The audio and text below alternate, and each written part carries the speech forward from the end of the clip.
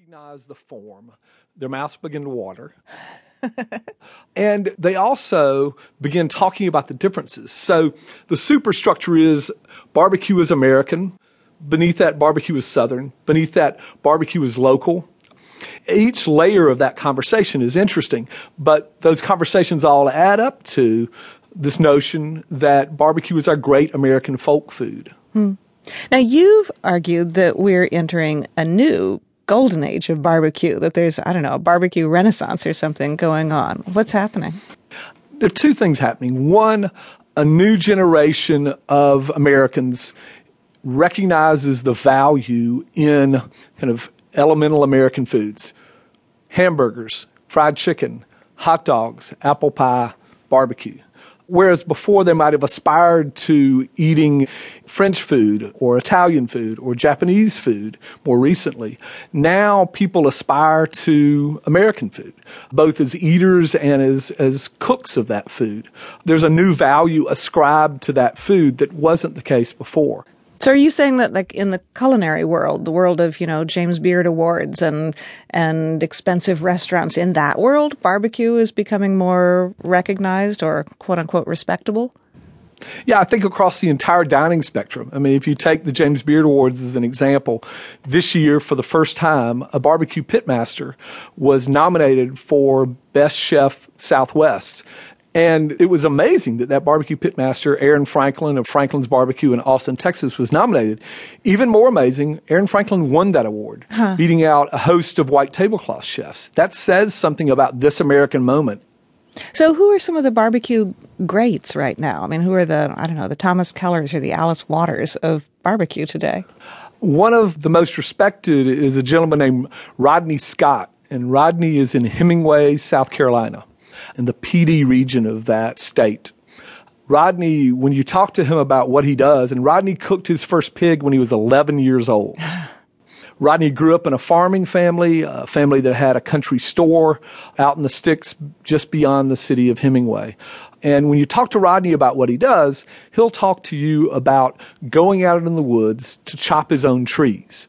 The interesting thing about what Rodney says about cooking barbecue is that when he goes out and chops down his own trees to cook his barbecue, he compares it to a chef going out in the garden to pick his own tomato. Farm to table. This is woods to table. It is. Completely. That's great.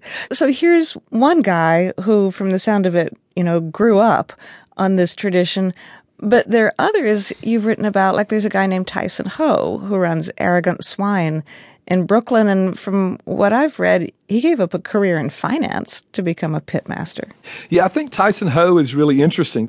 He's on the kind of industrial fringe of Brooklyn and gave up a career in finance. Tyson Ho said to me that he chose to cook barbecue because this is the oldest style of American cooking. He wanted to cook barbecue because that was his way of claiming his Americanness. Tyson Ho is a child of Asian immigrants. And in cooking barbecue, he was claiming his Americanness. Tyson Ho was saying to me that by way of cooking barbecue, he was claiming an American past that was just as much his as someone who came over on the Mayflower. And he said it with pride, not with indignation. He said it with pride. And he recognized that barbecue was that kind of pathway to American identity. And that was the one he chose, that he left behind finance and barbecue was his way. Plus, the barbecue's pretty darn good. Does barbecue get racially complicated? Because I've seen old photos of, big barbecue events, and you see a bunch of white guys who basically are supervising or pretending to supervise a bunch of African-American guys who are actually the ones doing the cooking. Right.